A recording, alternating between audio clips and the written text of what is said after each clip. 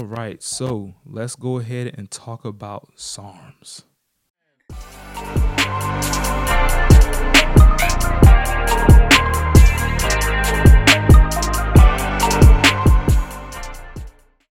All right, so let's talk about SARMs today. This was a podcast that I meant to do after my PD Part 1 podcast, where I talked about your AASs, or your anabolic androgenic steroids, or your steroids. But SARMs actually took a lot more research than I anticipated. So, I wanted to give some quality information to you all. So, did my due diligence and looked them up, and this is what I got for you. Again, this is just a summary. Not going to be the medical professional here. Actually, no one can be a medical professional because they aren't. They can only be sold for research purposes. So, SARMs, selective androgen receptor modulators. So, SARMs are marketed as having the benefits of AASs, but without the side effect, because they target androgen receptors only and no other parts of the body. Another benefit is that they don't aromatize into estrogen. So some of the AASs, because they have a very similar structure, they can actually be converted to estrogen. And so typically these guys are taking, when they're, especially on the off cycle, they're taking these estrogen blockers to stop that aromatization process. Due to lack of research, most results that you see are anecdotal, meaning there are people that take these compounds and they kind of give you their own testimony behind it, but you don't have the same level of data that you would have for your AASs or other supplements. The SARMs market is unregulated, so and that's mainly because they're labeled as being sold for research purposes and not dietary supplements. So it's unregulated, meaning they're legal as well. And you can typically buy these off a website. One thing that I did see that really bothered me is that since it isn't considered an anabolic or androgenic steroid, there are some people that consider themselves natural even while they're taking SARMs because they're not taking so-called steroids. So when we get into the research behind SARMs, only four of them have been clinically studied or tested. Some of these studies looked into those with loss of skeletal muscle for medical conditions such as cancers or other conditions that result in sarcopenia, which is the muscle wasting disease, what they call it.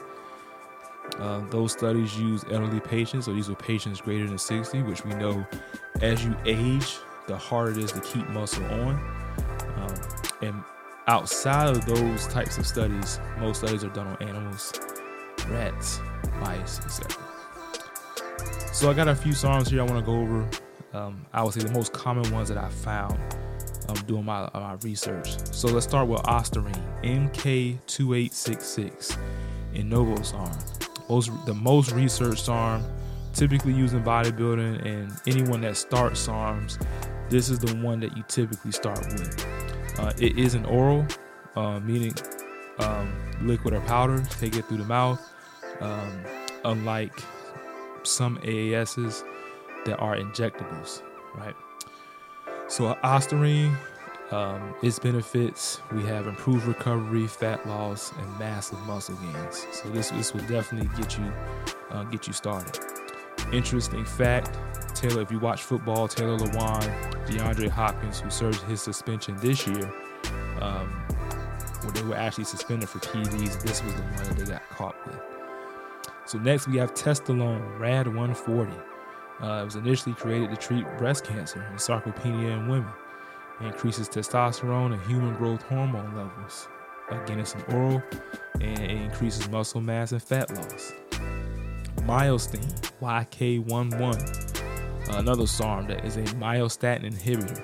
So if you don't know, myostatin is a protein that kind of puts a cap or limits your muscle growth and blocks testosterone levels. So it kind of regulates because you don't want to have, obviously too much muscle growth. That's actually not good for you. So you can Google some images of people or animals that have a genetic disorder where they have a lack of myostatin. You see how big they get. So you inhibit myostatin, and what that does is they increase something called follistatin, which actually builds muscle. Okay, so you typically take this during cutting cycle to prevent muscle loss. So in the past, when I talked about when you're cutting, it's inevitable that you're going to lose muscle because you're in a caloric deficit. But one way you can kind of slow that down, that muscle loss down, is increasing the protein intake during the cut. All right. Myostatin is considered one of the most powerful SARMs available. It's an oral again, and it leads to better recovery, muscle gain, and improved fat loss. Next, we have Andarine S4. Typically used during the cutting. It helps with fat loss, reduces your water retention, kind of gives you that grainy look, keep your skin nice and tight. Ligandrol, LGD4033. Mass building, increased recovery, boost your metabolism. This was also a SARM that was used by Joakim Noah and Will Greer, basketball, football players that actually got suspended for PED use. Last one I want to talk about is Nutrabol, MK677. It's not considered a SARM because of the mechanism that it functions by, but it's often paired with SARMs because it increases growth hormone and muscle mass. So one benefit about all of these is that they don't convert to DHT. So DHT is dihydrotestosterone, and this actually prevents testosterone production. And for the most part, DHT is supposedly supposed to lead to hair loss. And so the fact that these compounds, if you look at them structurally, they don't resemble testosterone. They don't undergo those same processes that testosterone does in regards to the aromatase and conversion to DHT. But man, let's talk about these side effects. So,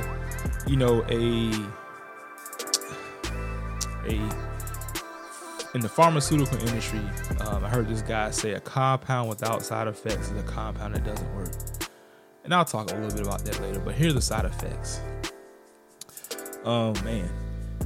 Hepatotoxicity, the inflammation of the liver, stomach pain, headaches, hypertension, HDL decreases, androgenic side effects, vision issues, aggression, acne, kidney issues, still need to be cycled on and off. And some of them require post-psychotherapy because they can, mess with estrogen levels. When you come off cycle, you need to manage those estrogen levels and reactivate your test production. So what ends up happening is, in the body, there's a ratio between testosterone and estrogen. Let's just say, for example, it's 2-1.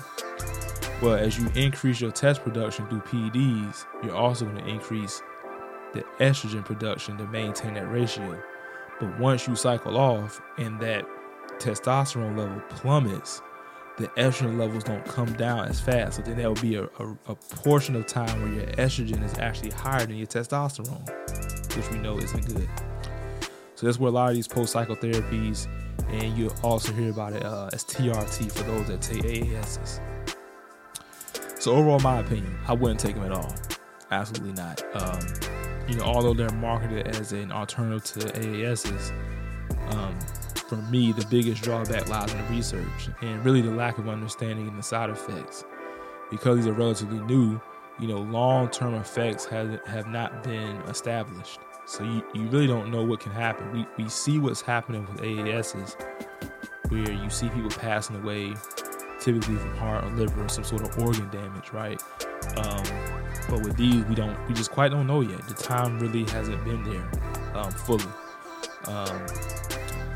And like I mentioned with side effects, if a compound doesn't have side effects, it's a compound that doesn't work. And you'll understand that side effects occur when, to me, it's two reasons. When you have too little or too much of something, because everything in the body is in a ratio, it's in a balance, right? So when you go over or under that, you start getting side effects, right? You see issues with, let's say, deficiencies in vitamin B2, B12, people's skin changing color, weird things, right? Another one is when you introduce something that isn't naturally occurring. Look at all these commercials that market medicine. They always have a side effect, because essentially what you're doing is you're solving one problem, but you try to create a problem that's not as big of a deal, right? So you have depression. Yeah, I can help with the depression, but maybe you get an upset stomach. Maybe you can't sleep. You kind of shift to say, hey, I'd rather have an upset stomach than deal with depression all day, right? That's just an example, but that's kind of how it goes. And so for me personally, while my goal isn't in bodybuilding, I think we all want to look our best. And I also believe that it doesn't have to come at the cost of our health. And what we see now, especially in social media, is that SARM use is very heavy among teenagers. I believe mainly because either they don't have the money, the doctors, or the coaching to go the AAS route. So as you know, to get AAS is, one, it's illegal, right? But you really need, especially because it's an injectable, you need people that are knowledgeable about needle gauge and the dosing and all that type of stuff. But SARMs are commercially available, and they have an ease of access. They're in pill form, right? Everything's already measured out, versus AASs, especially the injectables, and you have to measure out what you need, where these are just in pill form. They're all orals, right? And I think another thing is that they're marketed and branded in a way that's appealing. Like I saw one earlier with Hawk pills. They're green pills and they got the hawk on the front. And so, in closing, as usual, I can't make suggestions to people. I'm not a medical professional. What I try to do here is present facts and leave it up to you to make the decision. But again, in my opinion, I wouldn't take it. I've seen some weird stuff. I think there's a TikTok or Instagram called SARM Girl, and she says she doesn't want to wait. And unfortunately, that's the trend of this generation. They just don't want to wait and put that time in to get the results. I've been lifting since 2009, so it's been a long time for me. We're coming up almost on 14 years, and my body has fluctuated between lean and bulk and all that type of stuff. And some people, they don't want to go through that. They want to stay lean year round, and while that's appealing for social media, again, like I mentioned earlier, it comes at a cost. You gotta pay for that, right? I'd rather stay natural, do it naturally, and go through the grind, get it out the mud. That's just me. That's my opinion, and I hope you learned something from this one. Pretty decent podcast, pretty decent information here, and just something to think about and introduce to everybody. Thank you for listening. Later.